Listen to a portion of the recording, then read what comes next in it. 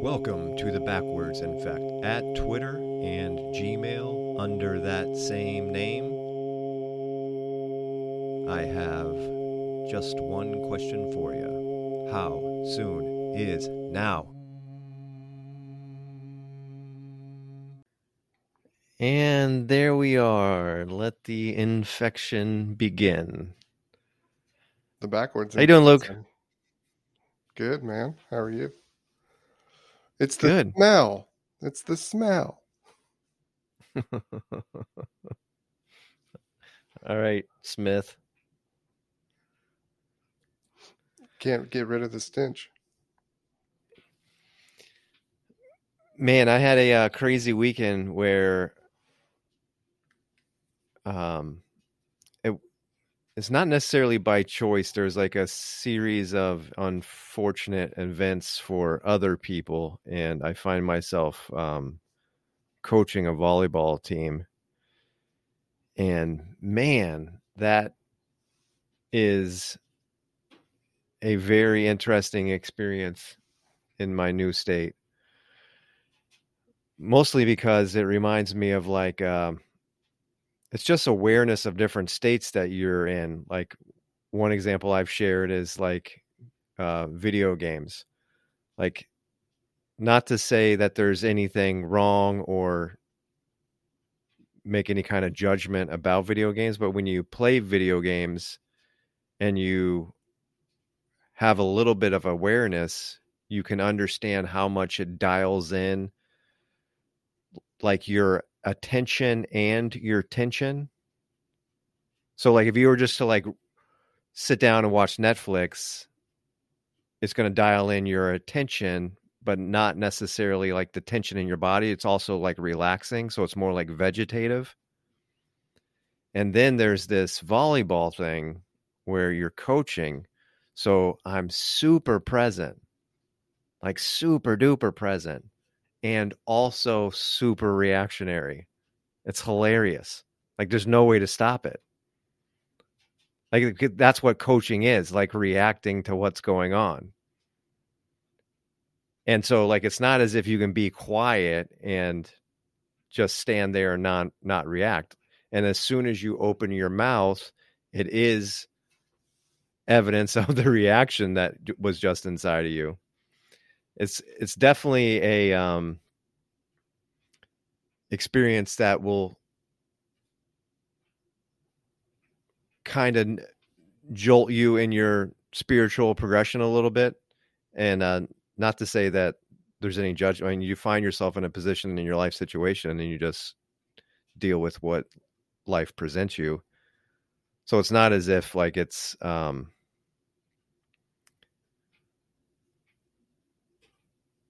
I don't want to sound ungrateful because this is my daughter, and it's also like a great experience and a great time just to have with her. And for that, I'm thankful. But in terms of awareness, it is very, very interesting how reactionary that position is. And to stay in it for, 2 days straight on a big weekend tournament, I can feel it knocking me off my spiritual pedestal a little bit. So it's you who's holding me back. Possibly. I knew something was going on in the cosmos.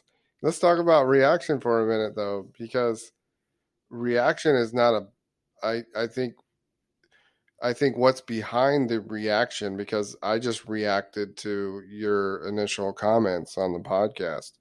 I'm reacting to them now, but I'm doing so in a manner that's, obviously there's no anger behind this reaction. There's not really any negative emotion behind this reaction. So when we talk about reactions, I think the way I was hearing it, like any reaction you're viewing as negative or something that could put you off of your awareness path. But there's a lot of reacting going on during the day. I just feel like what's behind the reaction, because in this world, we have to react. I mean, you have to react when a bear is in front of you as well. You have to react or you're going to die. There's tons of there's beautiful reactions. I've reacted in my car one time and I was like, I don't even know how I accomplished what I just accomplished, but I just avoided a car accident just by staying like super present. And then you have like this perfect reaction and you're like, whoa, how did I just intuitively bam? And that was from awareness. So I think there's two different types of reaction going on here, isn't there? That's probably true. And I mean, a lot of it probably has to do with how much of a contrast it is to my other life situation. So my normal day, like in terms of like reacting to traffic, and it's a much quieter reaction. Like there's not really any emotional involvement in terms of the presence that's in front of me.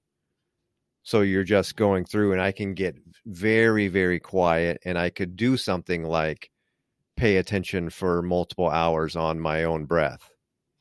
Like that's a goal that I can achieve like in my normal life situation. But then when you flip it to like coaching, and it's 13, 14-year-old girls, so just getting on the wavelength of them is pretty interesting. And then it's the emotional involvement with that present moment and that anticipation of what you want that next moment to be. So like a silly example would be like a ball's coming over the net and it's out, and like you're calling it out, out. And like either the player's going to listen to you or the player's not going to listen to you. If the player listens to you and she like steps away and the ball goes out, like you just contributed, and that's a point for you guys. Maybe the player doesn't listen to you and she hits the ball, but you were screaming the whole time that it was out, so like that one doesn't match up. So you're constantly facing like um these emotional checks on the situation, and it's super interesting. And like if I were to just like walk in and coach a game, like it wouldn't be that big of a deal. But when it's long term like that for a weekend, like you just start to lose yourself in those. So like trying to stay in my breath, I feel like is like almost impossible because there's so much going on all the time. I'm way too distracted. But that's because the emotional involvement is like through the roof. Because there's a very detailed system. The detailed system is something you put together. You need these girls to respond to this detailed system. It's a completely different situation. But I know it knocked me off my pedestal. Like that's the other thing. Like there's states now that I can recognize where I'm getting in, or um when I haven't been in for a while, and then I sink back into them. I'm like, oh, there I am. You know what I mean? Like I can feel myself getting knocked off that pedestal a little bit. And again, like the main point is to just be grateful. Like you're just dealing with what you had to deal with in this particular life situation, and just be grateful for that. So I don't want to make it sound like it's even a complaint. It's just an observation of what people deal with in their life situation. And I feel like I just recognized a system where, man, it would be very, very difficult to do a project such as stay locked down in your breath for multiple hours at a time. Right. It's intense for an extended period of time. I mean, for some reason, we seem to be really in sync with a lot of things that are going on, just like we've talked about with other people that we listen to, because I don't know what it is the last few days. I mean, it feels like it's a week where I've taken two steps back. Last week, I had that 40-hour fast. I feel like I had a ton of growth, and that was followed by some breakthroughs that I had. And then I can remember after those breakthroughs, I couldn't get out of my head for, like a day and a half. And it was almost like I was driving home my breakthrough. Like I wanted to bask in it. Like I wanted to soak it up. I didn't want that moment to end, that growth moment. I wanted to like savor it. And it was all mind and ego. And I could clearly see what was going on, but the pull to do that was so strong because it's that pull on the other side, which like I guess it's the pull like that tells you how great you are. That side of the pull, not that you accomplish something by determination and discipline, and you had a breakthrough because of uh, the journey you're staying on. And then uh, I feel like this week just two steps back for no other reason, but just feels like two steps back. I don't understand really what happened, other than the basking in for a day and a half, and maybe the universe just leveling things out. I don't feel bad in any way. I just feel like it's probably a residual effect because I feel like I could have been like on a high horse, and then I'm not even really two steps back this week. I'm just back to normal. So the constant contrast of that is, like what's going on. But meditation wise, it seems like I would get into a meditation and do it for 5 or 10 minutes when, the week before I would be doing 20 or 30 minutes. So just my level of astuteness seems to be like 50% this week instead of 100. It's odd. Yeah, it always makes you wonder, like, are there other forces aligning, like tidal forces and, stuff that I know we're interested in. We kind of, keep track of some stuff, but yeah, what makes one week, yeah, seem like 50% from another week? It could be interesting stuff in the background that we don't really even have awareness of yet. And then when you have one of those weeks, I was thinking about words that were popped into my head, that I wrote down just as a reflection. First word I had was expectations, and then the second word I had was doubt. And whenever you have a week like that, where I guess don't feel like you're spiritually on point or making any progress, the seeds of doubt start to manifest in you, and they start to grow in you as well. And I've experienced those over the years, and I've talked to you about them, especially when I was riding solo for many years, about when you have what you have, and then me what I had as far as an awakening. Like you still can't ever take that state away. Like that state that you were in, like no one is ever going to be able to take that from Kane. Like you understand fully what a state past thought is. So that's irrelevant.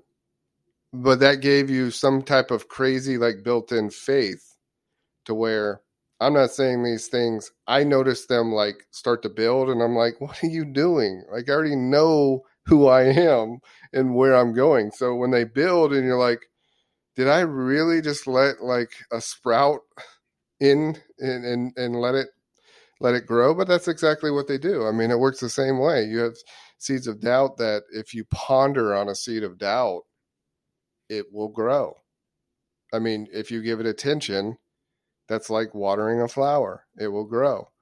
And then it grows a little bit, and you're like, what am I doing? It's not hard to like kill it or anything because you can't go past the experiences you've had. But it's in weeks like this I notice them creep up. That's interesting because there's a. I've always been like really into like fictional narrative, and it's not quite like synchronistic, and maybe that's my ego just trying to downplay it, but there are some like interesting narratives that like reoccur, and then it's like, well, why does it reoccur? But there's one that I've been on recently about the devil's bargain. Now, in terms of what you just said, like this is interesting. Like if you go over like the devil's bargain. So who's that fiddler?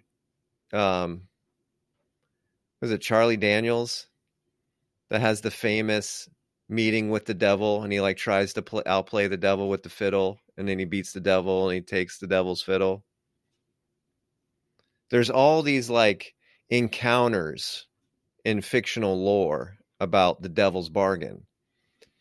And there's always some form of, and we were talking about it maybe last week or the week before with like Aleister Crowley, where like how many like rock and roll people, like the idea of like selling your soul to the devil to get fame and popularity or power or money. And that's the way it always comes up in these fictional narratives. But some of them are interesting if you look at, and if you just try to play out like what would that entail, and like what would the devil need to do? Like, so if you imagine a devil's bargain, and if I'm sitting here and I'm having a conversation with the devil, he doesn't have to bargain anything. He doesn't even need my soul. He doesn't even he doesn't even need like that kind of entrapment. Like the way the devil operates, and let's imagine it like as an actual entity we're having a conversation with. He's just going to tell you, look, you're Cain, you're, and it's way easier if you go back to like a younger version of yourself. So, you're just out of high school, you're a good kid, but look at all the stuff you're missing out on. There's a whole world out there, sex, drugs, rock and roll, good times, fun. Like, why don't you have another Cain go do that? You're a good Cain. You can just stay and be the good Cain, but we'll just make another Cain. And the other Cain can go out and have a whole lot of fun. And that's the only thing the devil's really ever doing. He's just offering you to split from that place of complacency or boredom or whatever you want to call it. And now the rock and roll Cain goes out, and I meet him face to face. It's me and it's the rock and roll Cain. And you send the rock and roll Cain out to go and have fun. And I get to feel everything that he feels. I get to the sensation of everything he does. And he goes out and he experiences all this stuff, and I start to take in all these experiences as well. But eventually they start to affect me. And eventually he gets out of hand, and he gets spiraling into more and more bad behavior that's not good for me. And then there needs to be a confrontation. And what's the confrontation? The confrontation is, well, there is only room for one of us here. I can't tolerate the bad behavior on the level that you want to do it. You got to go. But now he's looking back at me and he's like, bitch, you got to go. And so one of us pulls the trigger. Bam. Done. Dead. But now rock and roll Cain's in hell. That's where he is. That's where he resides. And I still feel everything that he's going through. I still feel the whole thing. And now when I wake up in the morning, I don't even know if I'm the good Cain or the rock and roll Cain. And there's the devil's bargain. And it's exactly what you said. It's that doubt, it's that process. But the devil's bargain, we're making it all the time. Constantly. I can always count on you for a good explanation of the devil. That's pretty simplistically put, but that was awesome. Yeah. So, which leads to why the work on the other side, because you're lucid dreaming and seeing all those things is something that you necessarily can't see, but you can see through the work of lucid dreaming all the um, trapped consciousness, trapped entity, uh, manifestations that you've done. And a lot of that work is on the lucid dreaming side, or, intensely meditation. You can get to some serious cleaning out in your physical awake state. But as me and you have both discovered, there seems to be, not seems to be, I mean, it's pretty factual. There's another awakening. There's another awakening, and it has to do with different dimensions. It has to do with how much we create and have created and have no idea what we've done. So yeah, I love the lucid dreaming talks that we've had as well, and what you're getting into with that, because I think you're doing some serious, even more so than me. Just the think about, I can just see you viewing a lot of your creations and how your process is unfolding now. It's pretty cool to see that, because I know that you're going beyond like 3D Kane to awaken on the other side, which is exactly the path we're on. Because 3D wake up Kane, yeah, you experience some of that here, um, but the final project is awakening all of those trapped consciousness that do affect you still, that are a part of you in some way. And you're just like, one at a time. I'll look at you. And it may be like a 300-day process. We don't know, but you think about how much power we have and how much power you realize you have when you awaken. It's pretty substantial, the manifestations that we've done over a lifetime. And just say for you, for 30 years, the last 30 years of of manifesting, what you've manifested. Yeah, and I mean, the driving force is like to experience that place for 2 weeks. Like I mean, and you can probably remember me from that time back then. Like I just saw it so clearly, and I'm not willing to accept that it's unachievable. Like through some kind of mechanical process, and I know that the achievement is directly related to integrating more of your own consciousness. So untrapping that consciousness like you're talking about. But that's exactly how I know, like, I got knocked off kilter talking about this weekend, because like I was in a really good groove, and then because it's like driving Friday night, I tried to like keep up with the way I was doing things, but it was dead sleep Friday night. Saturday is, I mean, just an emotional roller coaster and a um, exhausting experience. So Saturday night was a dead sleep, and then Sunday night was a dead sleep. That's what I mean when I'm knocked off kilter. So it's 3 consecutive nights of dead sleep. But then, so I'm back home, and last night, boom, I was right back in. And I was like, all right. So it was really just that 3-day hiatus, which I can understand because I could see what it was doing to me. But I was like, bam, I'm right back in. And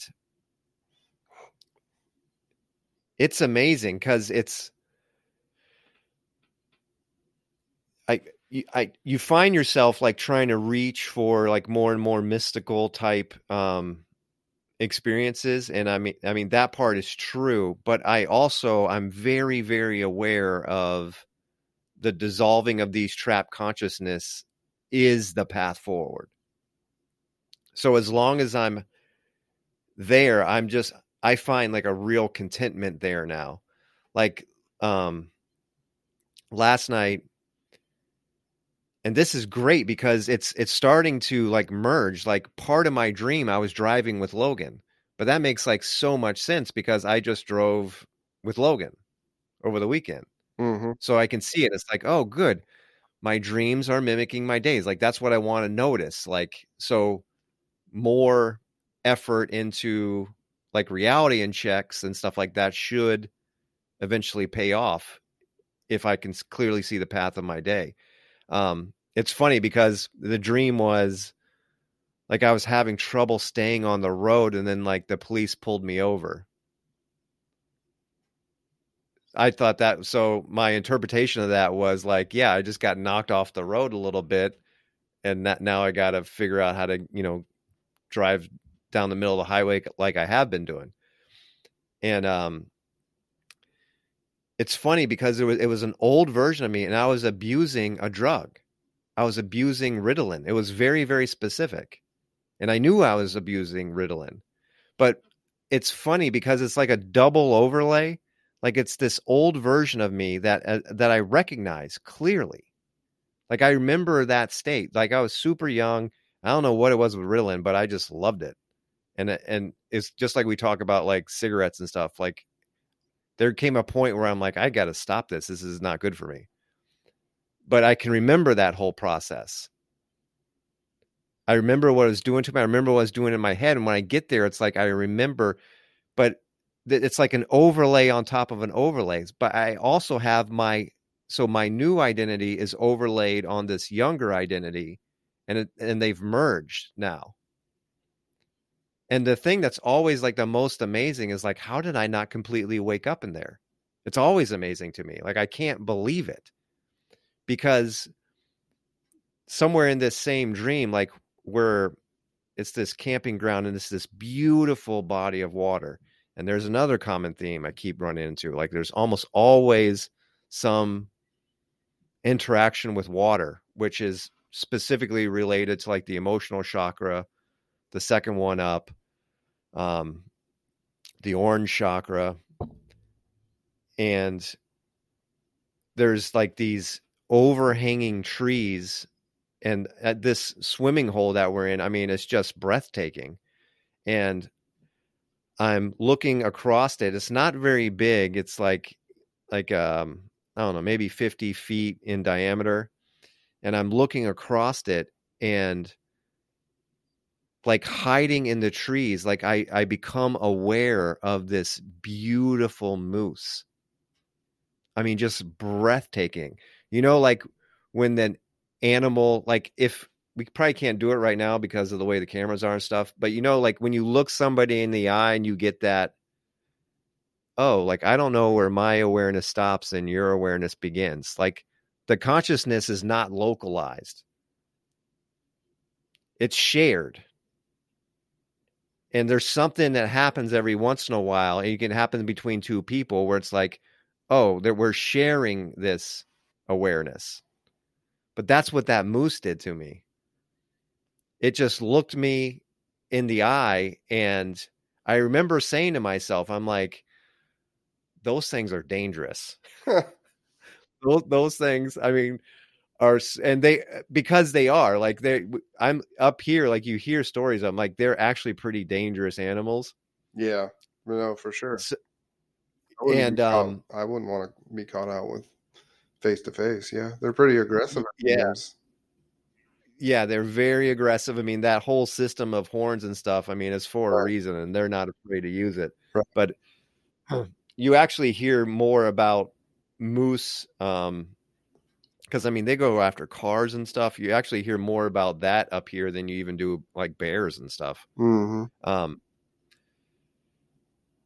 And that was it, but that's basically the whole dream. But I can't believe like that moment of awareness with the moose like is not enough to like snap me to. And that so it's always like that where I'm waking up, I can't really believe that like I accepted that reality wholeheartedly and didn't question it. Like and didn't know I was dreaming. But at the same time, what I'm being shown, it's almost like you're looking inside and your whole system is like this balled up Christmas tree light knot, and you're just unwinding all the knots in there. And you're just trying to, that's what's happening because I'm seeing this old version of me and I'm like, oh, yeah, I remember that dude. I remember that guy clearly. I remember how we got out of that position. I remember being in that spot where I was being controlled by this other thing.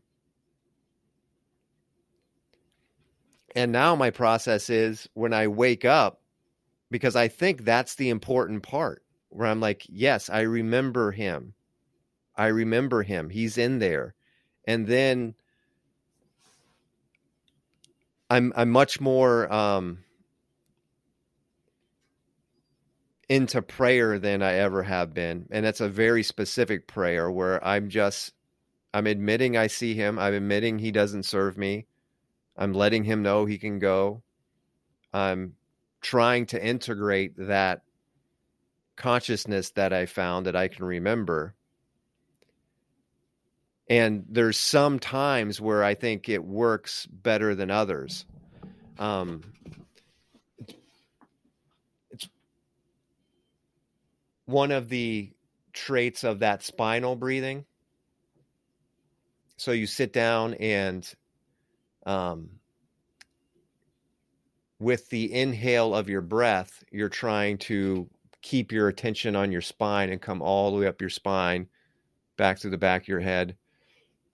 I normally play it by ear. I've gotten very consistent with it. Sometimes on a breath, like I'll just pull it up a little bit. So it's like a little bit up on a breath, a little bit up on a breath, a little bit up on a breath. And sometimes it's more synced. Like I kind of just go with what feels right that morning.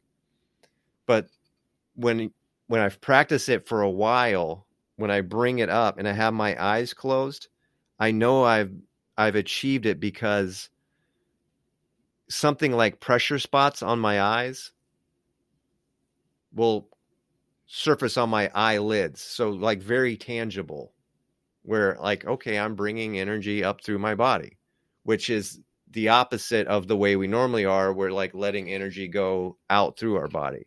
So you're just waking up in the morning and setting yourself on that, the reverse process of bringing energy up through your body. So I can do that and I get tangible results behind my eyelids after pranayama and about 15 minutes of meditation. So that's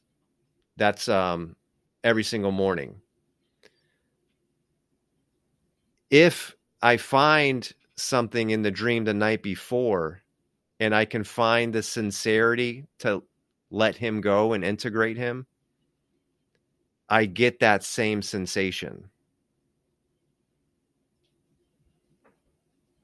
So there's a little bit of a like, but that sincerity is important because it's not always there.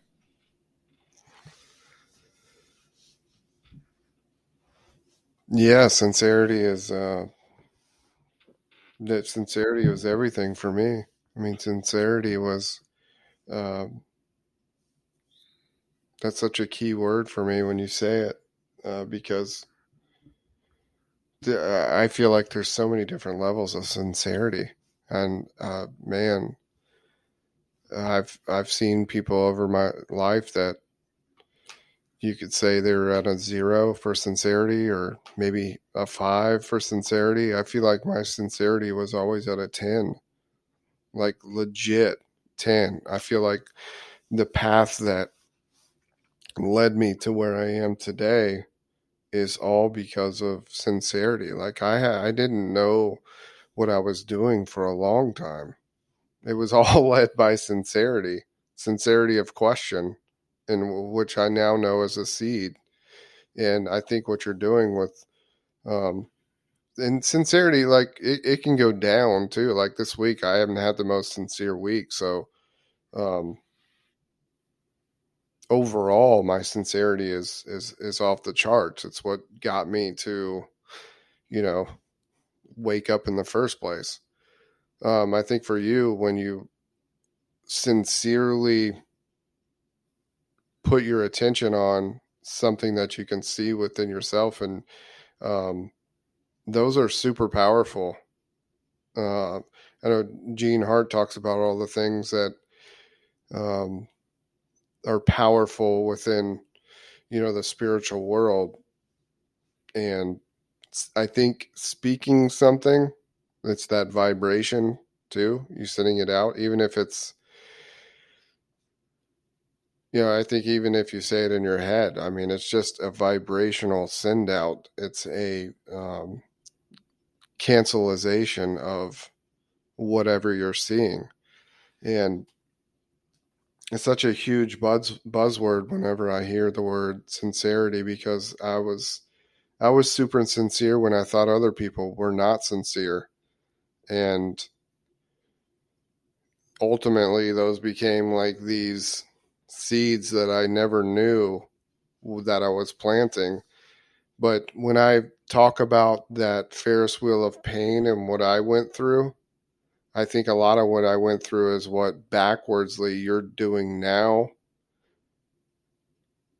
And when I was in the physical, like doing those serious meditations, my sincerity when things would come up, like things that like anxiety, okay, why is this coming up? Why do I feel emotional pain? What have I not dealt with? I was asking all those questions right in meditation, sincerely. Like, why am I feeling this way? What what person have I resented? You know, who have I not forgiven?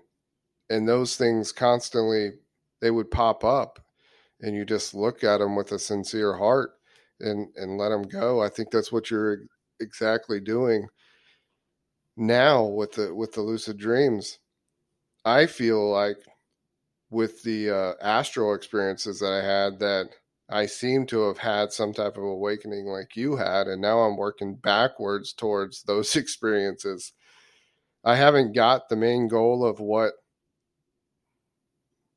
I'm supposed to be doing, or the path, or um, to get back to that. But my level of sincerity when we first started was off the charts, and now I feel like I'm completely disconnected. Like no remembering anything, no nothing, just completely disconnected from everything in the dream world. Like I'm having trouble bridging, I'm having trouble remembering. Um but that particular part of it doesn't have me down or anything. I'm not um that wasn't the reason why I feel like I've had like a two-step backward week, but just me observing like what's going on with me at night. Like it's unbelievable. It's unbelievable. Like when you first told me about astral, I was like laid down, I was like, okay, maybe a couple things, and bam, I was in. And now it's like, I don't know. It's very hard to explain um why that whole thing has backed off. Um and the only thing that I can see is that I really upped my game as far as meditation after those experiences. So yeah, it's led me to like try to draw a whole bunch of conclusions, like slowing down on the meditation. But I know that's not the answer. That's just something messing with my head. It's it's very weird what's going on, but I remain patient. The sincerity, I feel like there's so many levels to sincerity, because like the sincerity in the work, and I know that's this way for you as well, is always there. Like the sincerity in terms of like the overall goal is always there. And then as I'm find myself doing the work or the inner work, I'm sincere about what I want to do. But like that's not enough. Like so at times I wake up and I mean this has been going on with me. I mean I put together I've wrote in my journal more than ever. I've got to the point where right before I went on vacation I was just picking up like a little tidbit of the first dream. So I've got 3 dreams I'm writing out in the morning. And just to talk about techniques, because we always talk about the mechanics of it, I'm setting an alarm for 2 hours after I go to bed. And that's it. So mechanically, that's what I'm doing. And I'm playing off a sleep cycle hypothesis that if I can wake up after my first sleep cycle, I can kind of continue that process throughout the night and then have multiple wake ups throughout the night, which helps me remember more throughout the night as I'm introducing my consciousness back into a waking state. Sometimes when I'm writing down these dreams, and so I just start writing down dreams. Sometimes, like as I'm writing, I remember an earlier dream. Like it's not all at once. And like the way that we used to talk about being still and stuff, like I don't even really worry about that too much because I just go right into writing. And then I just start writing down, and there's something about writing stuff down that starts triggering more. Because when you're writing, especially when you're writing tired like that, you're not really thinking, like you're just trying to like get it down. Like so I'll wake up and like, oh, I was just swimming in this hole. I was swimming in this hole, there was trees, and I'm, oh my God, the moose. And then, and that wait, I was driving with Logan earlier. And so it's almost like you're working backwards. But it's just waking up and writing for me seems to be helping a lot. Sometimes, and if you look at like the way this all progressed, like we got in, we had like a big experience. Then the dreams turned to where like it was disgust. Like, so you're witnessing like some disgusting version of yourself that you can't even tolerate. Like you're disconnected from it. Not disgusting as if he's like killing and raping people, but just disgusting in terms of he's so unconscious. Right. He's so unconscious, I can't relate. And then there's that stage with the overlook window, which is basically like just looking in on stuff and like I don't even know how or why or what's going on there. Then it flipped for me. So it's like those 2 stages turned into, okay, now it's first person. Like that is me. I recognize him. I remember being that. And it's younger versions of me. And sometimes when I wake up, like there was the most powerful one that I had was resentment. And it was a version of me that just resented other dudes in a bar. Like just sat there quietly, like resenting guys in a bar. And I'm in him. I am him. I'm seeing what it's doing to me. And so when I wake up and I go through the process of prayer, like I saw that one, I don't need him. I don't want him. Like that one was super sincere because I didn't like him. I didn't like the way that made me feel. The sincerity was like off the charts. And that was one of the ones where I could feel it dissolving. But there's been like an alcohol one. And this one's like super crazy because I still haven't had a drink. I haven't had a drink, but I can go back into the cane that understands what it is to be drinking. And then when it's time to dissolve, I can't find the sincerity to kill him. I don't get it. Like, it's just not there. Like, all he wants to do is relax on a Friday night. Like, Right. what am I killing him for? I can't do it. I can't find it. And so, like, the sincerity levels are very, very interesting because sometimes it's there. And sometimes I'm like, I don't have anything against that guy. But it's like, why am I being punished for drinking when I'm like not drinking? It's so weird. It just shows you what you're doing. I mean, you're going through Yeah. your past selves, which is the way you're describing it. I mean, man, you couldn't be on the path if, I mean, it's the freaking yellow brick road. I mean, it's being laid out before you. It's just you're going through step by step process of annihilating those egos as me, one by one. It's beautiful work. Me too. Me too. It's beautiful work, though. A lot of that for me was in the very beginning.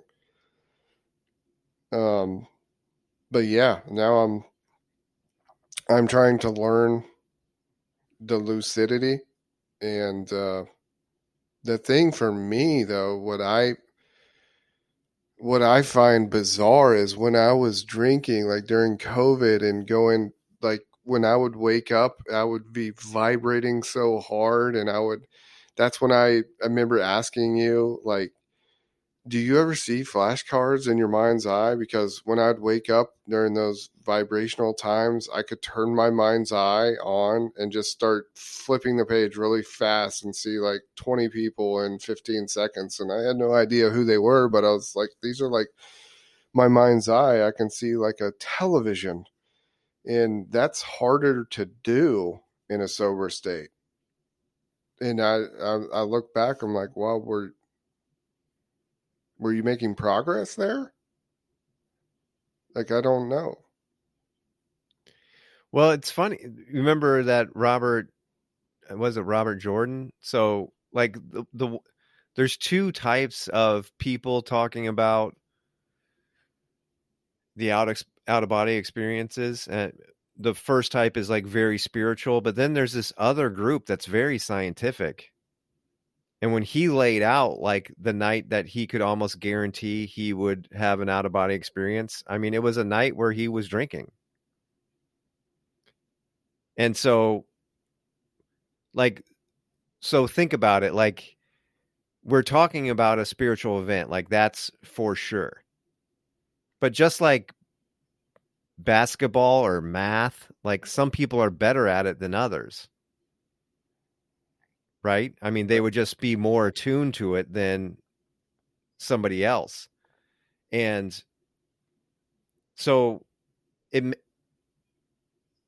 it could definitely make sense that, like, especially alcohol, like, just a little bit more of a relaxing um chemical could put you like right in a very familiar state that you've been in many times before. I mean, I would, in terms of a hypothesis, I would say yes, you were doing the work, and your drinking was never,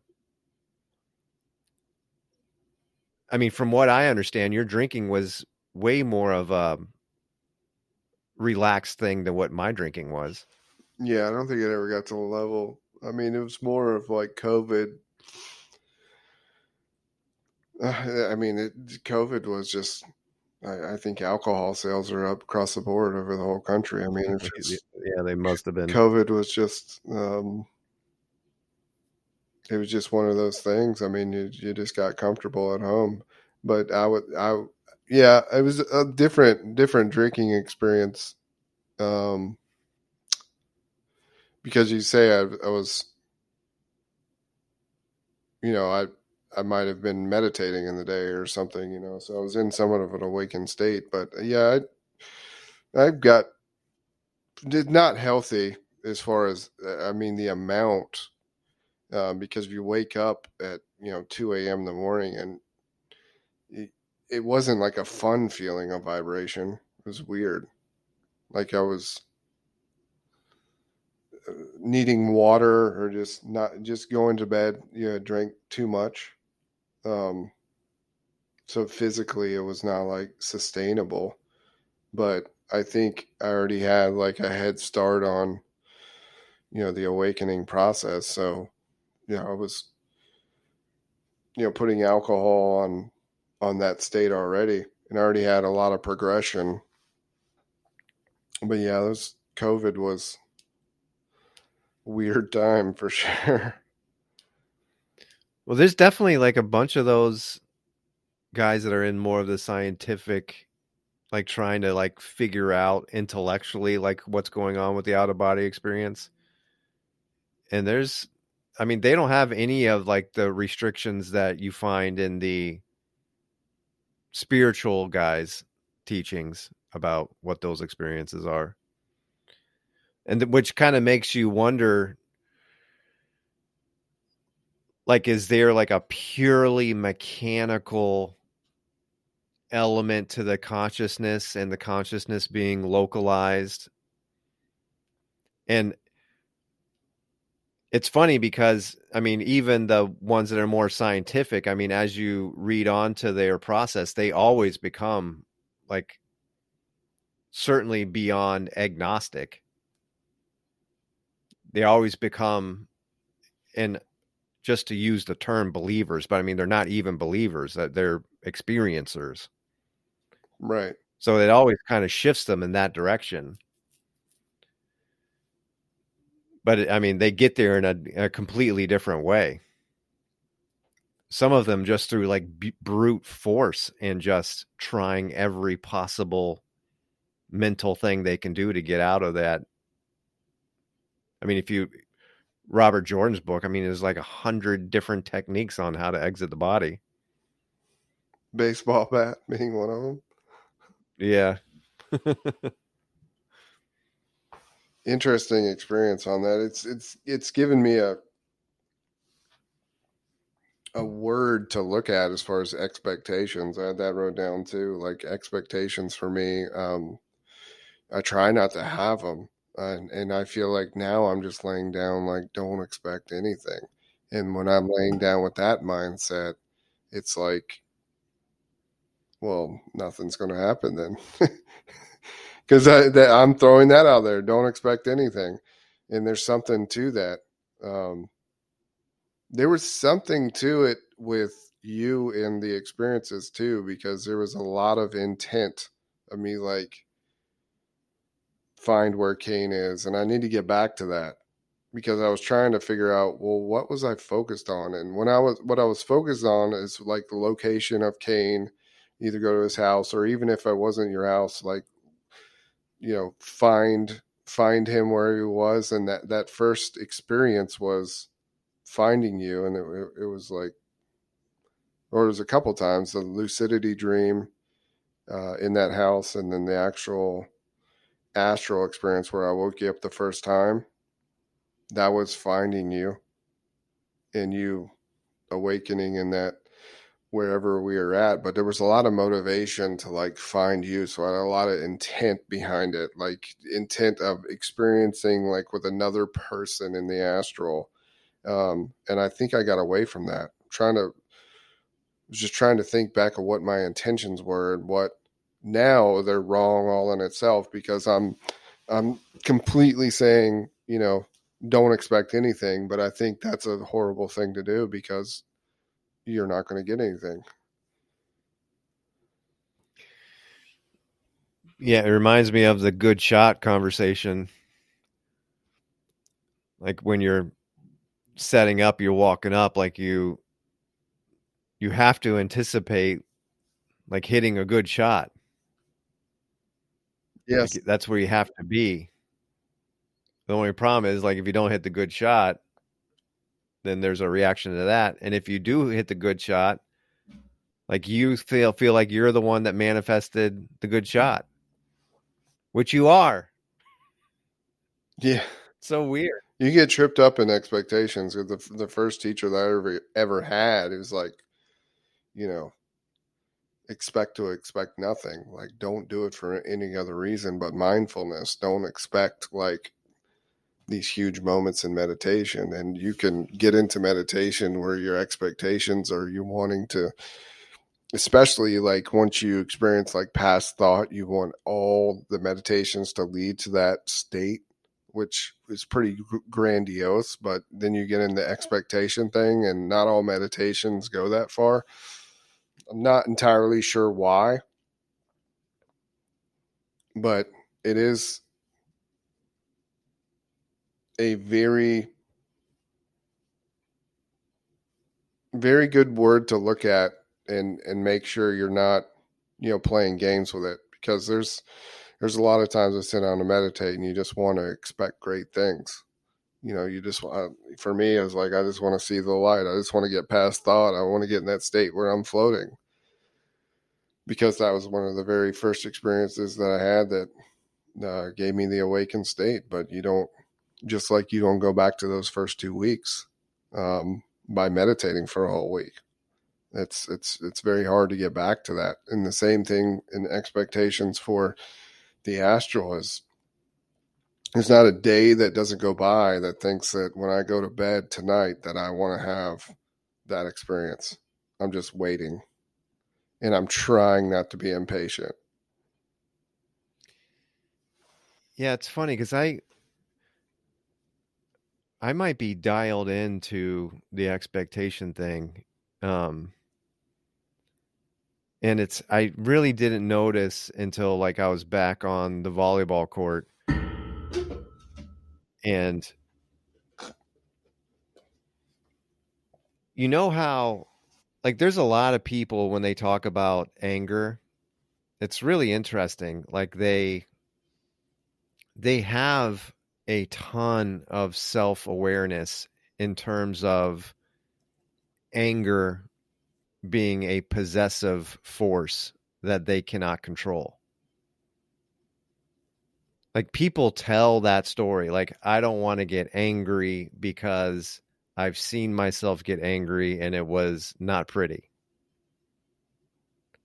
But what's going on there? Like somebody is admitting out loud that they recognize that there's an emotional force that possesses them. They see it. And I remember like I was always warned of like this emotional force. I even remember you like at times back in high school where you had like some incredible Hulk moments. And I always just took it to heart, except I I refused to accept the possession part of it. So I thought, right? So I just learned to let it in. And it was so calculated. Like, I mean, I was icy cold. Like, I had ice in my veins. It was very, very calculated. But then you're letting in this fire of anger. And like you have this fire and ice that's converging in your veins and you're turning to steel. And that's what I saw on the volleyball court. Like I used to let that in and I was able to, like, this isn't like to puff me up in terms of volleyball play, but when you like put it next to like basketball analogies or golf analogies, like I was able to ride states for long periods of time where my expectations were being met by my actions, like in real time and in perfection. Not that I'm playing volleyball perfectly, but what I see that I want to do, my body is doing right behind it. And then you just stay there. Like that's that flow state. So you're drawing these expectations and then you're just meeting them. And I can see that clearly now when I step back on the volleyball court. I'm like, holy cow.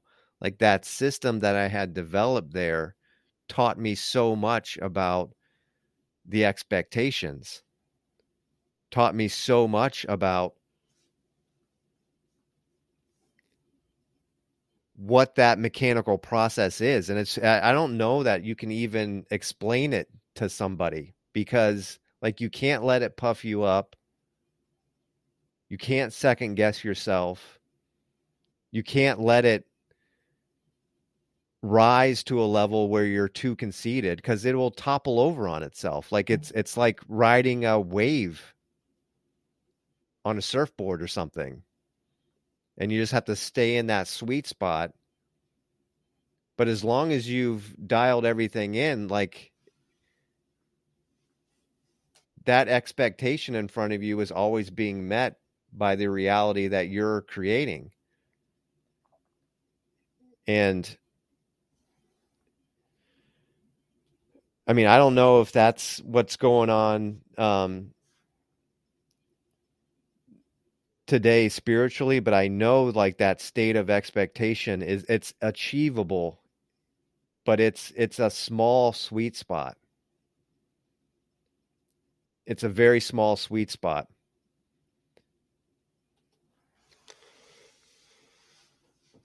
I will say my expectations of something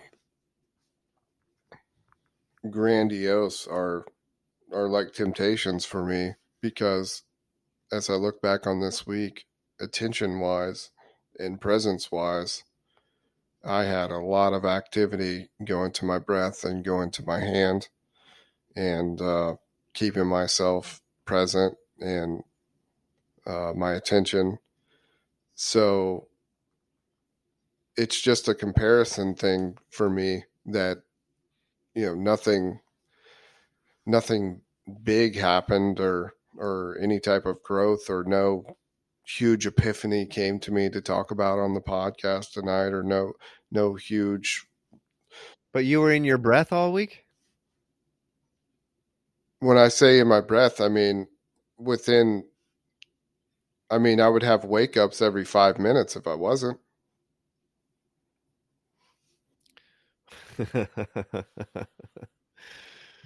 Oh, see, I thought you're actually skyrocketing and you don't know it, dude. If you're in your breath to that degree, It's not in yeah, my breath or it's my hand. I had a lot of activity in my hand. If it's not my breath, it's my hand. I'm saying yeah, it's and you just let your hand remind you to take you back to the breath. exactly. Yeah. So, but Yeah, it's a that's very yeah. very dull week, is what I'm saying. Like Yes. I there's didn't realize you were in the nothing breath that well though. there's nothing exciting um, that happened. No major epiphanies.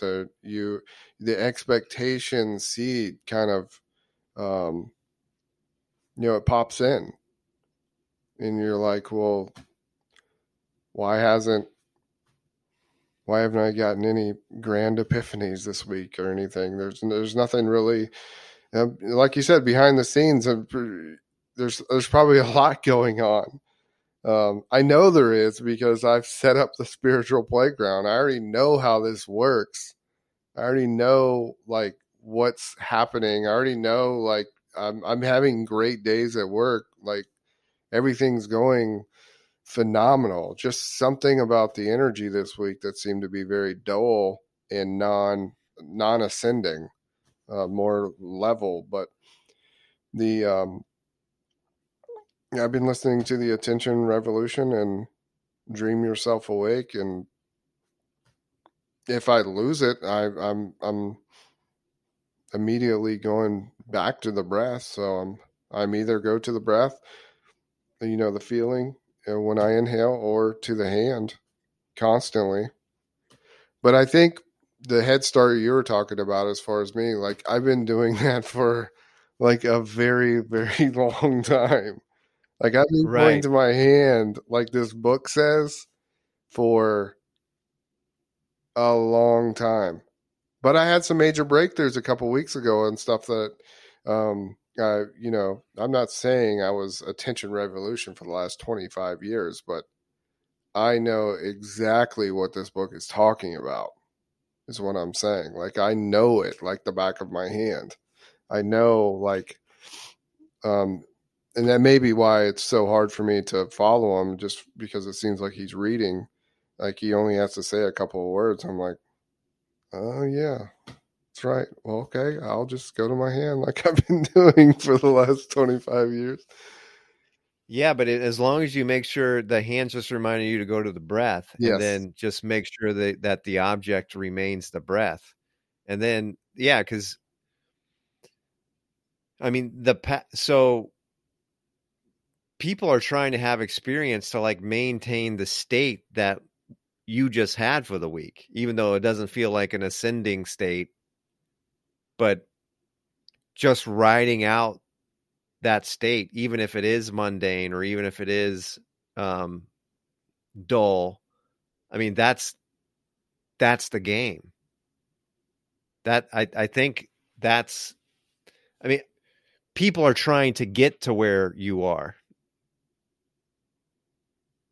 You know what I mean? Like lots and lots of people are trying to get to like to the level of like waking up every 5 minutes. I think way more normal for people to wake up maybe a couple times a day. So Yeah, yeah, it's not like that. So, for example, like you're coaching and you're in like an intense situation and, you just had a couple things back and forth, and then 5 minutes goes by and you're like,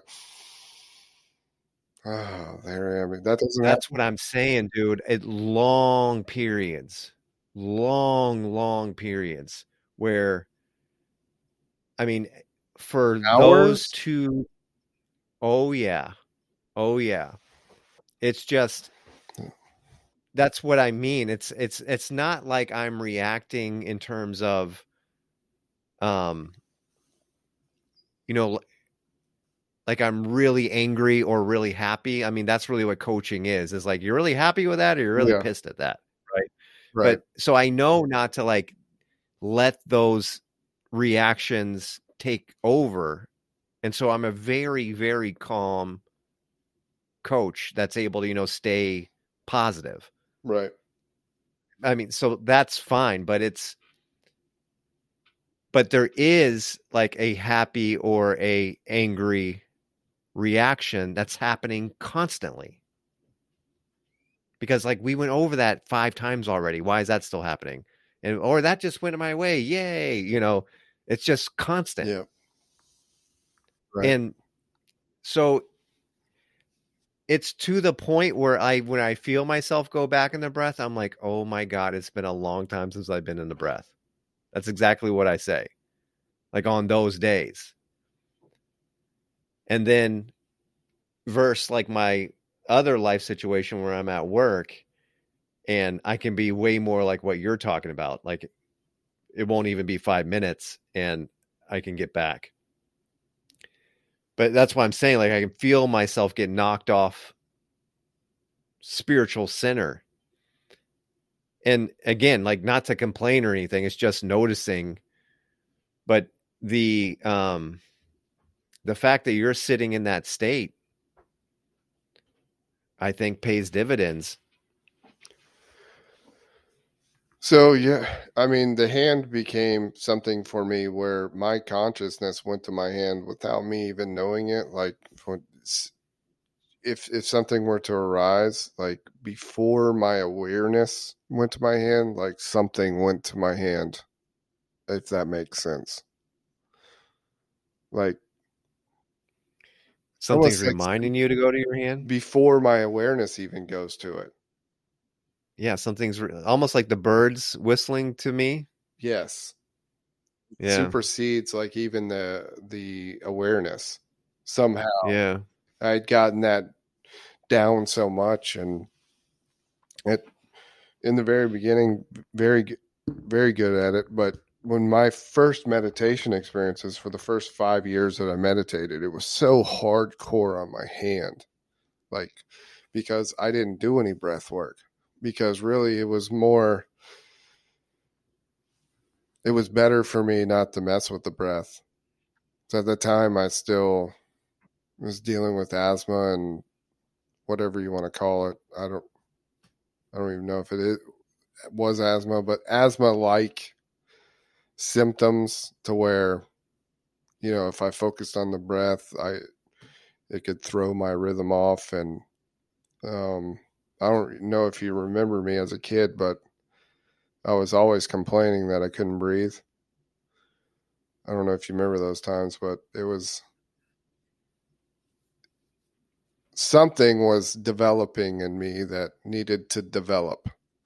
I don't know what that was, but there was a way to me to circumvent the process of staying away from my breath and just doing the hand. The hand became this hardcore anchor that I'll never lose. But what happened with your awakening is, like, when I make a big deal out of this, I'm really making a big deal because it was a really, really big deal. Like, the new breath that I gained was pretty substantial. It almost was like granting me permission to calm down in your breath at last. So now I have two things. I have the anchor in the hand, and I have the breath presence as well. And the both of those combined, one reminds the other constantly. They're constantly in tandem. But there's been times when I've been in a meeting or whatever, and some kind of pressure situation come up, and my hand starts heating up before my awareness ever went to it. That's what I'm talking about, where it's superseding. Like, my hand starts heating up before I even take awareness to it. Like, something is going there before my awareness went there.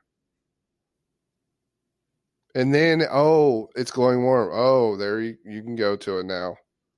Like, something is superseding that initial wake up event. Yeah, so which would remind you to get back in the breath. Correct. So yeah, that's exactly what I was talking about. Like you have like such a mechanism to drive you back to the breath. And then I realize like we don't necessarily know, but in terms of, I mean, there's a lot of Buddhist dogma. There's a lot of Buddhist teachings. They're all similar, and and the the path is to stay in the breath. And then yes, it's mundane at times. Yes, it's dull at times. I mean, when you listen to the monks talk about like sitting in huts and just trying to stay in the breath for all of their waking days. Like that's all they're doing is trying to stay in the breath. And then so if you have this mechanism where that's an achievable state for you, and this is even though you have the mechanism that goes back, but for you to have the breath part that's fairly recently. And then the question is, are they correct about the mechanism of awareness in the breath? And it doesn't seem to, I mean, it seems to be like everybody that goes down that path is having the same experience. Everybody that goes down that monk path, they're all going through this path, and that is awareness in the breath. But just that awareness in the breath is longevity with awareness in the breath is the door to the mystical. Because according to what they say, and this is where, I don't like to talk about teachings and stuff in terms of, it's not an experience that I've had. So, I mean, you find yourself just trying to listen to knowledge of those who went before you. But there's some mechanism where the breath responds, which I think in some in some ways totally makes sense. Are you talking about what I just said, where the hand glows warm before my awareness even Yes. goes to it? Yeah. Yes, but now when it's in the breath, because so your hand, so that's No, what I I'm was saying saying. the Like same your concept. I haven't same concept. So what did you do with your hand? Like we don't know what you did to your hand, but it supersedes, right? the awareness. Yeah, The but the breath, but your hand is there.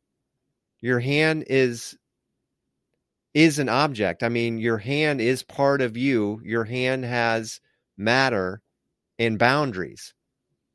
The breath doesn't have any of that. The breath is the relationship you have with the rest of the world. Your breath is the outside coming in rhythm. I mean, that's the whole thing where we talk about, the trees and the lungs, and your breath is the key to unlocalizing the consciousness. And according to these guys, like that awareness on the breath to like that degree for a long period of time, which long period of time is completely subjective. I mean, we don't know what that is. And I have a very, uh, I have a hunch that for you, it's not going to be a very long time, that the breath responds just like your hand responds. right. And now, but it's not like your hand, it's all mystical. And what do you think that is as far as how it's described? It's a, how it's described is a permanent position in the mind's eye. So your mind's eye gets permanently opened to the breath or to air. So all that mind's eye talk, we're like the mind's eye on off, it's an opening of the mind's eye that is a new state to launch the rest of your spiritual progression with. Because they say as soon as this happens, you're done with the breath. Not that you're done with the breath. It's not, you don't have to focus here anymore. Now you have the mystical place to focus on. Yeah, that's insane. I mean, Yeah. I can see that coming. As far as you may think I am along, I feel like my day is full of failures though. Because even if I wake up in 5 minutes, I think, well, where were you at for 5 minutes? So yeah, I mean,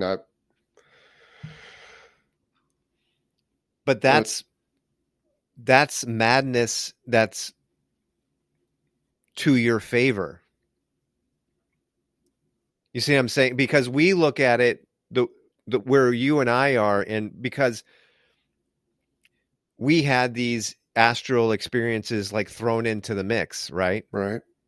So you get this view of the mystical, and then you realize like, oh, how fragile this whole process is. Because you and I both said, like, if you can do it one night, why can't you do it the next night? Like you can see how fragile that process is. And so that creates like that whole like expectation and doubt type cycle that you can get in. But that breath awareness, that's why the monks go down this road, because as long as you're coming back to it every 5 minutes, go ahead and feel like a failure. Go ahead and feel like you're not making any progress. That's what they're saying. It's not going to matter. Just stay there. You see what I'm saying? It's a brute force mechanism into the mystical through discipline and awareness. What we were doing before is just trying to balance. So we were doing like very advanced yoga, trying to get the balance just right, and sometimes able to do it. But as soon as we were able to do it, that would throw the balance off for the next night, so we couldn't duplicate it. Try to like stand on one leg and like pull your knee way up. Try to balance that and see, like, you can learn a lot from just trying to like actually balance the body, but that's what we were trying to do with that mystical, the way we were doing it before. The problem is every time we got that rush of excitement, it was recalibrating the balance. And so you would just start the way you were before, thinking you were doing it the same way. But we don't know like how to balance the other side. We were doing it backwards. If this is correct, you get into the breath, the awareness of the breath, and it's somehow the consciousness after the awareness of that rhythm, somehow it starts to work with you and it opens the door. And now you have a new ground to stand on for the rest of the spiritual progression. But that's why I thought it was so important for you, because I'm like, he's got to be so close to it.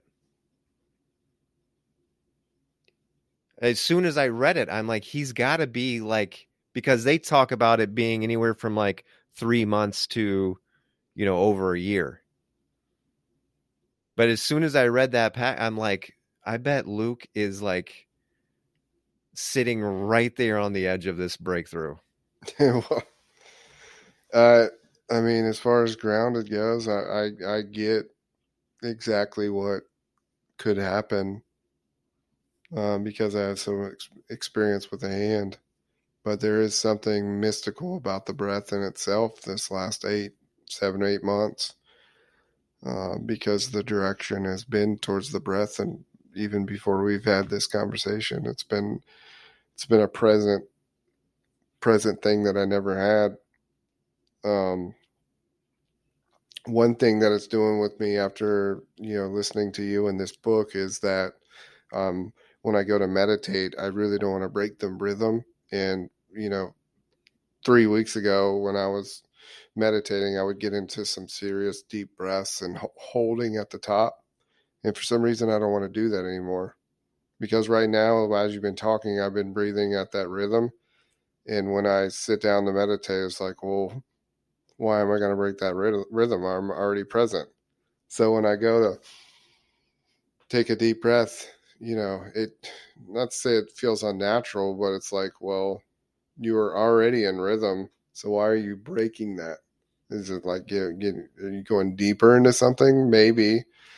But I don't see the need to do it as much as before. Because, before I started this vigilant focus on the breath, you'd sit down and that deep breath and hold would really get you into it. And maybe I need to. Maybe I need to break that because it gets me in such a. Maybe that's why I haven't been going into deeper meditations this last week, is because once you get into rhythm, you need to break it, because those deep breaths really do help me settle in and then still get back in the rhythm. I think I just answered my own question. But it throws your routine off, I guess you could say. You're like, you're already aware of your breath. Why are you going to start deep breathing now? But I don't think it hurts. But I just noticed the subtle differences, I guess.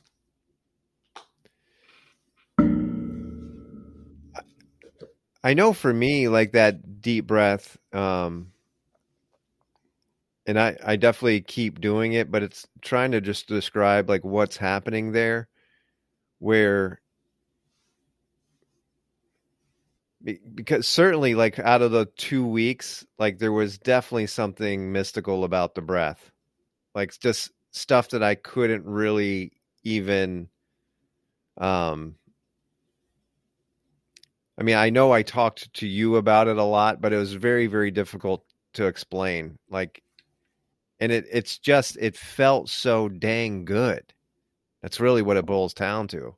But like, you can't really figure out, like, there's nothing different. Like, why does it feel so much better? But I feel like I do get a little tiny taste of that, where when you have that deep breath and you get that hold, and especially where you don't hold so much to where like you're straining, but just enough to where you can see like your ego start to be like, okay, we're gonna have to breathe soon here, or we're gonna die. Like, where you can see it start to mess with you a little bit, Right. and then that breath just feels so good after that. I mean, it starts with that exhale. You exhale slow, and that exhale feels amazing. And then you just take that nice deep breath in, and it reminds you of what's going on. It reminds you of the relationship. It reminds you that your existence here is in partnership with everything. I mean, it's that lesson is in that technique, because you can feel it. It's like when you hold it, like, you can't do that for very long. You can't do it for you will not be here. You cannot do it for the consciousness itself is dependent on that process. And so to hold it just reminds you, like, yep. And then to just go ahead and have it delivered and create that great gratefulness, like that breath is always there. There's just there's a little gratitude mechanism there. There's a little perspective mechanism there. There's a little just reminding that, like, the process of your existence is cooperation within this system around you. And just to be reminded of that, I think helps you unlocalize your consciousness just a little bit. You're part of something bigger.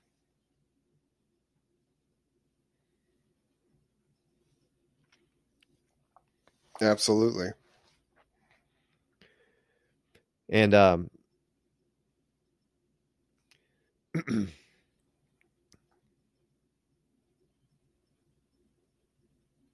yeah, I've definitely been still on that deep breath, and I think it's a good start to the meditative process. There's one um, mechanism there, and it's not consistent. I can't tell when it happens or why it happens. I can't anticipate it at all. But the aware of itself, and we can go back the way I used to say it, and I say it that way now because that's the way they talk about it in those two books. The way I used to say it was pull back from the pullback. Mm-hmm.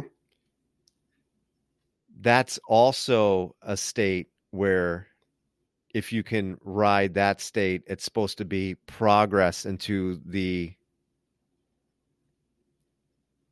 breath becoming aware of you. And when I have it happen to me, and it's almost always after a deep breath like that, but it feels very much like in my eyelids. It feels like my position goes back, and then it's almost like, when you have at like our age, when you're trying to read something, you have to like put it out here and then you can read it. Right. It feels just like that, except it's all like on my eyelids. So I feel like I go back, but then it gets super clear. Like the back of my eyelids, I see them super clear. It's the same thing. It's the same thing I see here. It's like I've just pushed them out a little bit, and just like if I was trying to read something far away, like I can just read it better. It's not blurry anymore. And I'm like, and as soon as it happens, I'm like, oh, that's the consciousness. That's me aware of my own awareness. It's no doubt whatsoever when it's happening.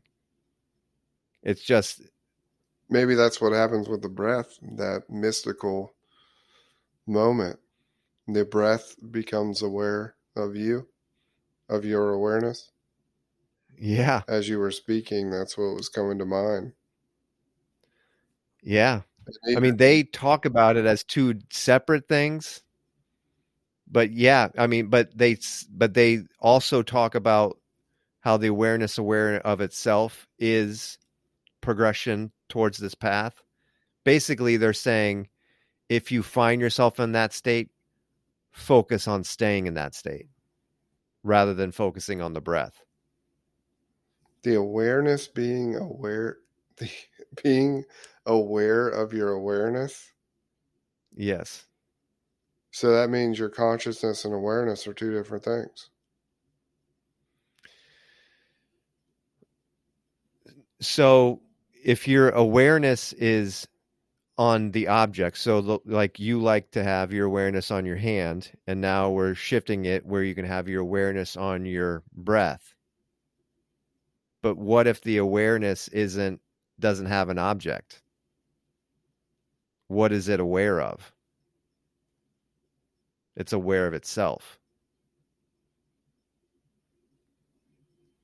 So that's all it is like there is no object of the awareness. It's just emerging. And since there's no object, the awareness is then so um it's very much looking inside. So the awareness is aware of itself, which means our awareness is always going out, right? Our awareness is always going out. We're always trying to find an object for our awareness. But in this process, it like flips on you and it comes right back in.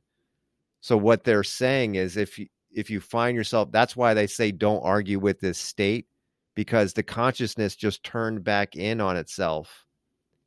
And that it's a revealing state. It's a state of inner progress. And they say if you find yourself in that state, then you want to maintain that state.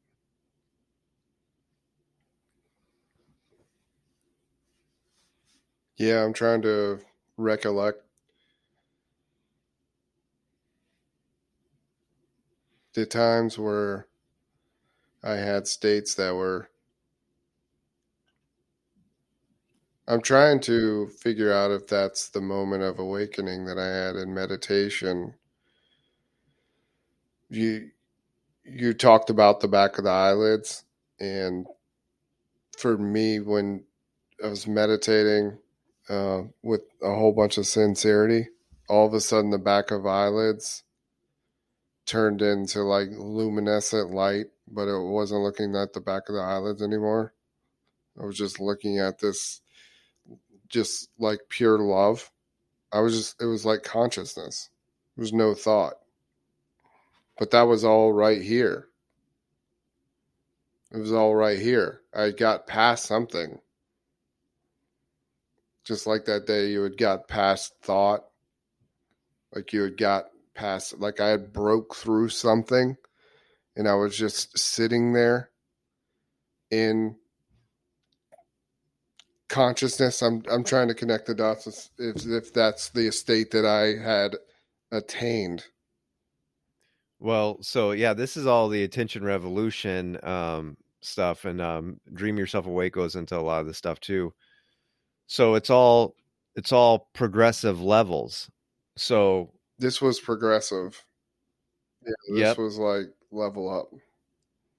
So when the awareness becomes aware of itself, so Maybe what's that's what that happening is was. yeah, but it's even further than that. because when the awareness comes in and it's aware of itself, think about that. Like the awareness is like looking inside the consciousness. But when you look inside the consciousness, then you can realize that there's a primordial consciousness behind you that's always there. That's the love stream. That's the love connection. So when the awareness goes in and looks at itself, it starts to realize how connected it is to Yeah. love. Yeah. So it's because you went in and you took a hard look that it actually started to see that the stream of love goes right through you like a river and is always there. So it was the moment that I became aware of my pure consciousness aware state. Yeah. So the way the monks would say it, the awareness became aware of itself, but it so deeply that it looked in and saw the connection to God. Absolutely. Because that was a God, it Yeah. was a God moment for me. I didn't understand what God was until that moment. Like Yeah. I said, I knew where the door was. We're talking about the door just as though many people talk about the door and put it into words differently. Um, but I think what you're describing is that experience I had. And again, that was like, how long can I stay here for? Well, like you Sure. said, it's nothing else matters at that point. Just see how long you can stay in that state. Because you know the Right. breath, yeah, the breath is just second nature right then. Like you're not even, you're just focused on how long can I stay in that state, and it maybe it was 30 minutes, I don't know, but it wasn't forever. I know that. And then meditation, I'm always trying to achieve that, and I've achieved it a couple of times. And if I sat here and said, you know what, when we turn this off, I'm going to be determined and sincere, and I probably can do it. Um, but not always. It's kind of like the astral thing, but not really because if I set out to do it, I would experience it at least once a week, pretty much. Have you I think experienced what I'm talking about? probably not. I don't think so. I'm at the awareness aware of itself, but I get so amazed at the awareness aware of itself, I can feel myself lose it. So I'm trying to figure out how to hold that state. That the awareness aware of itself, like I sometimes like I take that one deep breath and it happens automatically. Sometimes. Sometimes I could be and it's just it literally it feels like I went back away from my eyelids. But This is then kind of like that. I I, I know right away that I'm like I have no object. That's there's nothing there. I don't have my awareness on an object. So I know it's just the awareness aware of itself. But if you can maintain that state, that's when I think there's a slow process where it starts to turn in. And now instead of the awareness being projected to try to figure out something in the environment, it's just laser focus going back inside on you. And so to maintain it, then the next stage for me is what you're talking about in terms of meditative stuff. But I know I'm on that path because the way that they talk about it is um like there's no doubt of the awareness aware of itself. So this. I got an exercise for you. I got an exercise for you, and this is a pretty cool one because I was drawing something in, and this is like light consciousness that I've never seen before when I experienced this state. Like not like a light bulb, like, and now as you describe it in the language that you describing it in, I'm curious to think that I encountered what would be my pure consciousness awareness, which was it's always connected to oneness, but to experience what I thought was a God moment, I was probably experiencing my God consciousness light in its purest form, which is like nothing but pure love that gets energized by the main source, right? So my perspective maybe a little off, but as one of the main things where my hand has become so prevalent, I think this is going to be a great exercise for you, because how my hand got so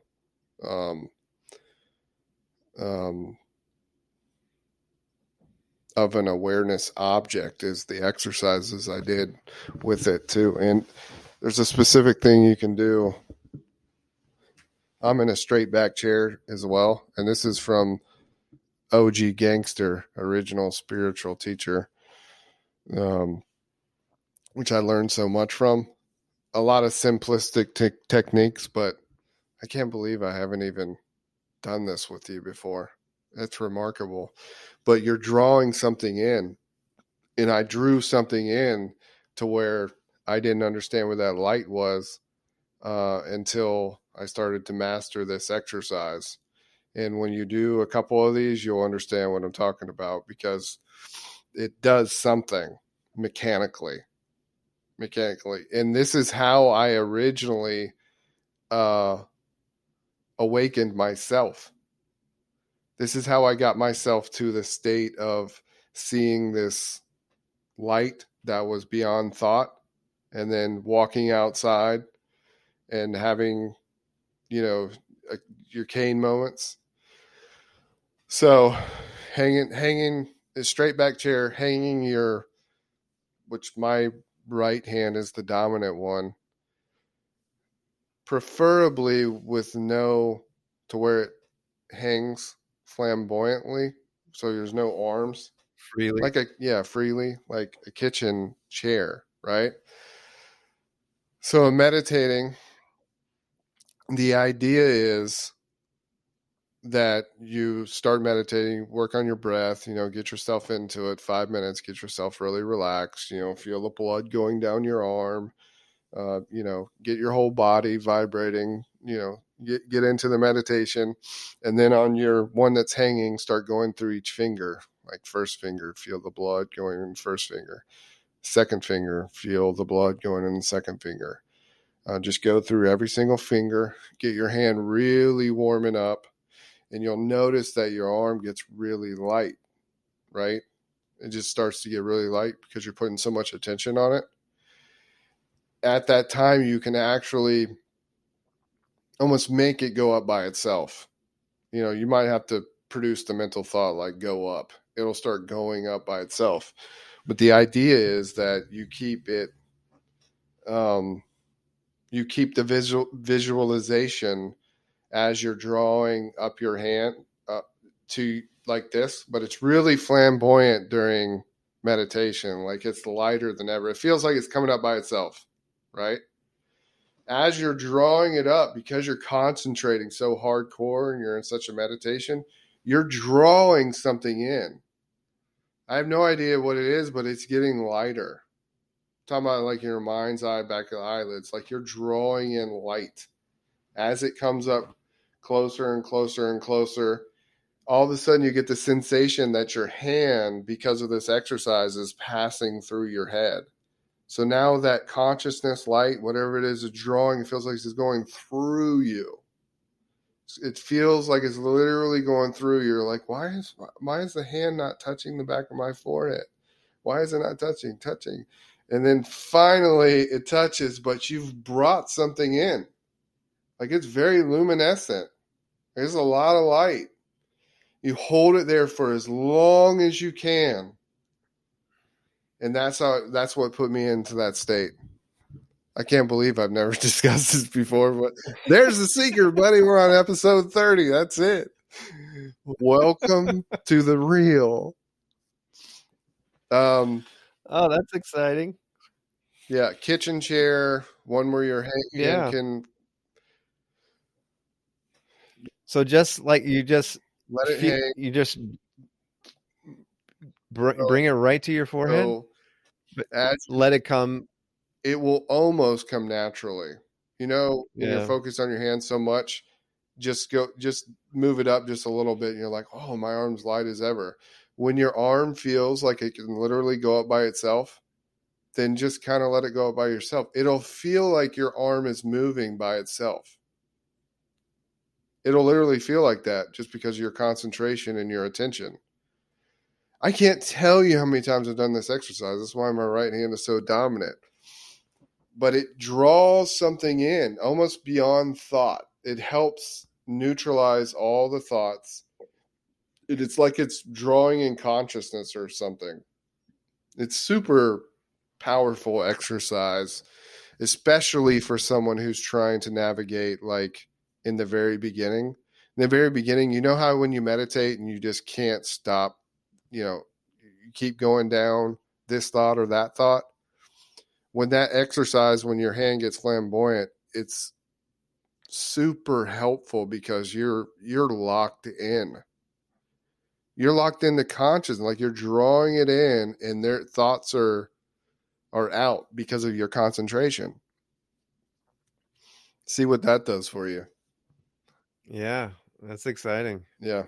Um, Notice the changes of notice the notice what you're drawing in. Notice the increase in light yeah, as your hand gets near. As your hand feels like it's passing through your head, notice you're drawing something in.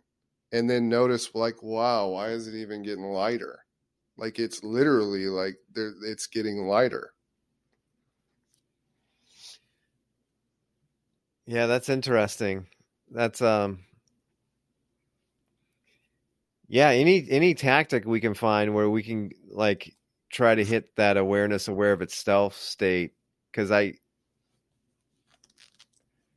mean, and the fact you're talking about be being able to do it weekly, which, man, I mean, yeah. So mechanically, it's just figuring out how to make it happen more and more often. And because I mean, when you get to like the monks and what they're doing, like, so it's all like a progressive path. Like that's what we've been talking about, is trying to open that door and getting this new platform to stand on for spiritual progression. But that's what they talk about. Like that's square one. You know what I Yeah. mean? Like that's that. And so that primordial consciousness, or, that connected to love and to God, like they just go right by that and they keep going. And then, I mean, that's when they keep talking about new mystical states. And there's just this progression, and it just keeps going and it just keeps going. And then, I mean, at the very end is Buddha, where supposedly he went back, I mean, before consciousness was born, which is, I mean, that's where the who am I comes from. That's why the who am I question is so intense, because you go all the way back to the beginning, and like you're just there with like the baby God, and he just looks at you, and you're both are just like, who am I? I mean, it is the first question. It's but it's so funny because like these states and stuff, I mean, they're the spiritual level that those guys are on, they just go right by that. So but once you get the platform to stand on for the spiritual progression, I mean, I think it's skyrocketing at that point. I mean, they talk about like this, the breath breakthrough is is the discipline breakthrough. And then the rest is, you said it, I think the last time we talked, like when you first understand the truth, you'll have to correct me because I'm not going to say it right, that you don't have a choice from that point on. The seed, once those once correct seeds are planted, that yeah, you don't have a choice because they're going to grow. They're going to manifest.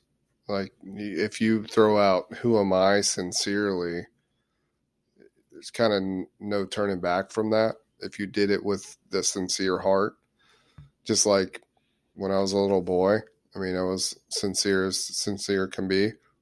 So I think there's a lot of scripture that talks about become like little children because little children are planting seeds. I mean, they're on a beach, just with awe and wonder. And, why is the sky blue?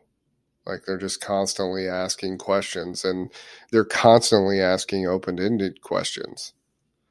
So when it comes to like adults, and yeah, once you put something out there, and like in the scripture about that as well, like every seed comes to fruition, whether you like it or not. I mean, if you said something with a sincere heart, it's going to fulfill itself. It's there's it's a universe law. It's inevitable. And these guys talk about that progression and that momentum, and like once they get that rolling, like there's no turning back. Yeah, I can And see it's that. I can see like yeah. No, I I can see the progression. and the other thing is like some of them want to. Like that's pretty hardcore to think about too. Like because the way we talk about it, like breaking through these stages of like God awareness, but there's stages where like they're confrontational, like demonic confrontational nature. Like so the level in which you have to like overcome your fears and the stuff they talk about, like on that mystical level, that's a couple of progression points down. I mean, it's just amazing. It's just amazing. It's almost as if it's like as above, so below, Mm, because you feel like you can feel it now with like your own ego process and the way you have to dig into yourself and witness states and understand the overlay, have compassion for yourself, understand, forgive yourself because you knew not what you did, right. right? But then like the below as above, like doing that same thing in like a bigger form, and those demons that you're confronting at that time, like the level that they're on. I mean, it's every time I read it, I'm just fascinated. Fascinated. It's and it's so funny because I mean we've talked about like the end of skepticism and stuff. Like there's it's not as if like I believe them. Like it's not that's not right. It's they've explained a path of progression forward that for some reason I understand. So they gain trust as they talk because they start with like these small techniques. Number one being awareness of the breath. Yeah, Which so I know they know what they're talking about. it's And experiential. yeah, and so they just move that concept forward, and where they take it is just, I mean, it's unbelievable. It's it's It's literally unbelievable. Like, it's not something you can just believe. But you hear it, these stories, and they're just fascinating. It's like, holy cow. Yeah, and I feel myself, because I have a heavily involved mental job, and the further I progress spiritually, I feel myself forget a lot of the tasks that I need to get done. So ambitious ambitious wise, like, I feel like, you know, that's a word to dissect, because in a lot of ways I feel held back, because the further I push, like, I could push myself into where I don't remember, like, what do I need to do tomorrow? But I can't. I mean, I have to function tomorrow. I'm Yeah. going to have to, breathe my way through the day. But they even tell you, especially like if you've never had an awakening before, like, and you can attest to this too, like, you're not even going to, like, remember anything for 2 weeks. Like, you're not going to remember, like, to call Betty on Monday and do this. It's just part of the awakening process. But you can push those limits, and I feel like I'm always a seesaw on those limits, because as long as you have a job where it's so mentally taxing, or not even mentally taxing, you know what it was with what you do as well. Like, it was hard to accomplish tasks, no matter what they are. Um, so there's always a balance there, because I feel like the both of us could go harder. And I don't know if the correct word is ambition, but like, the exercise I just showed you, like putting myself into that higher state, I know I could do that more, but I don't have this ambition to, like, do that. So I keep myself in more of a, I don't know what it is. I mean, I enjoy staying in the breath for the majority of the day, if I can accomplish that, because it helps me, accomplish tasks, honestly. Like, but I'm saying, like, pushing the envelope in meditation, it gets me into the serious, like, it gets me into the serious, like, don't give a shit about this world, but you have to give a shit a little bit. You know what I mean? Like, Right. Oh, yeah. you Yeah. have to, but the pathway is not giving a shit about anything here. If Well, you push it far enough. that's the problem with studying the monks, is that they're monks. Yeah. I mean, they set themselves up to go hard in that direction. I mean, that's the devotion of spiritual progression. I mean, it I mean, I know what I want to do in my next life. Are we always going to be teetering until we're, doing something like this for a living, though, is what I'm saying. Because there is a path, though, of progression here. Obviously, there's retirement as well. But I mean, That's the way I look at it is, obviously there's retirement. I mean, you're looking at these, these big projects, um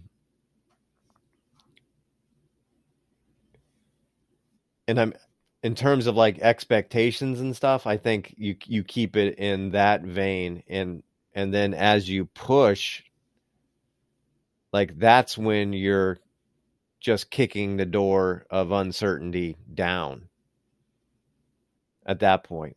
Like, at that, you have no idea at that point what you're going to be capable of, and what you're going to be able to manifest in your own life. um but yeah, I mean, you can't really kick that door of uncertainty down until you can find a certain place. I mean, it sounds like you're putting it off, and I mean, maybe in ways that you are, but I mean, I can definitely attest to it. Like, in those two, I thought I was going to have to go somewhere. I thought I was going to have to, I mean, I didn't understand how it was going to work. I couldn't see it. I mean, how do you, they're not going to pay me to like sit down and watch birds, you know? Yeah. So it gets, it gets confusing. It gets, I mean, so you end up scrambling back. But I think that's when I see that state, and I mean that scramble back was not even like a scramble. It was hard to get back. Yeah. I mean, from my point of view, it was hard to get back. Right. But I mean, is there like a more fluid state where you can get in and out? And that's not my experience. So maybe there's not. But I'm willing to push in that direction a little bit to see if I can work something that's a little bit more manageable. Like, so can I, through meditation hit states quicker? And can I, maintain a sense of spirituality that's going to keep me open to the dream yoga and nighttime experiences?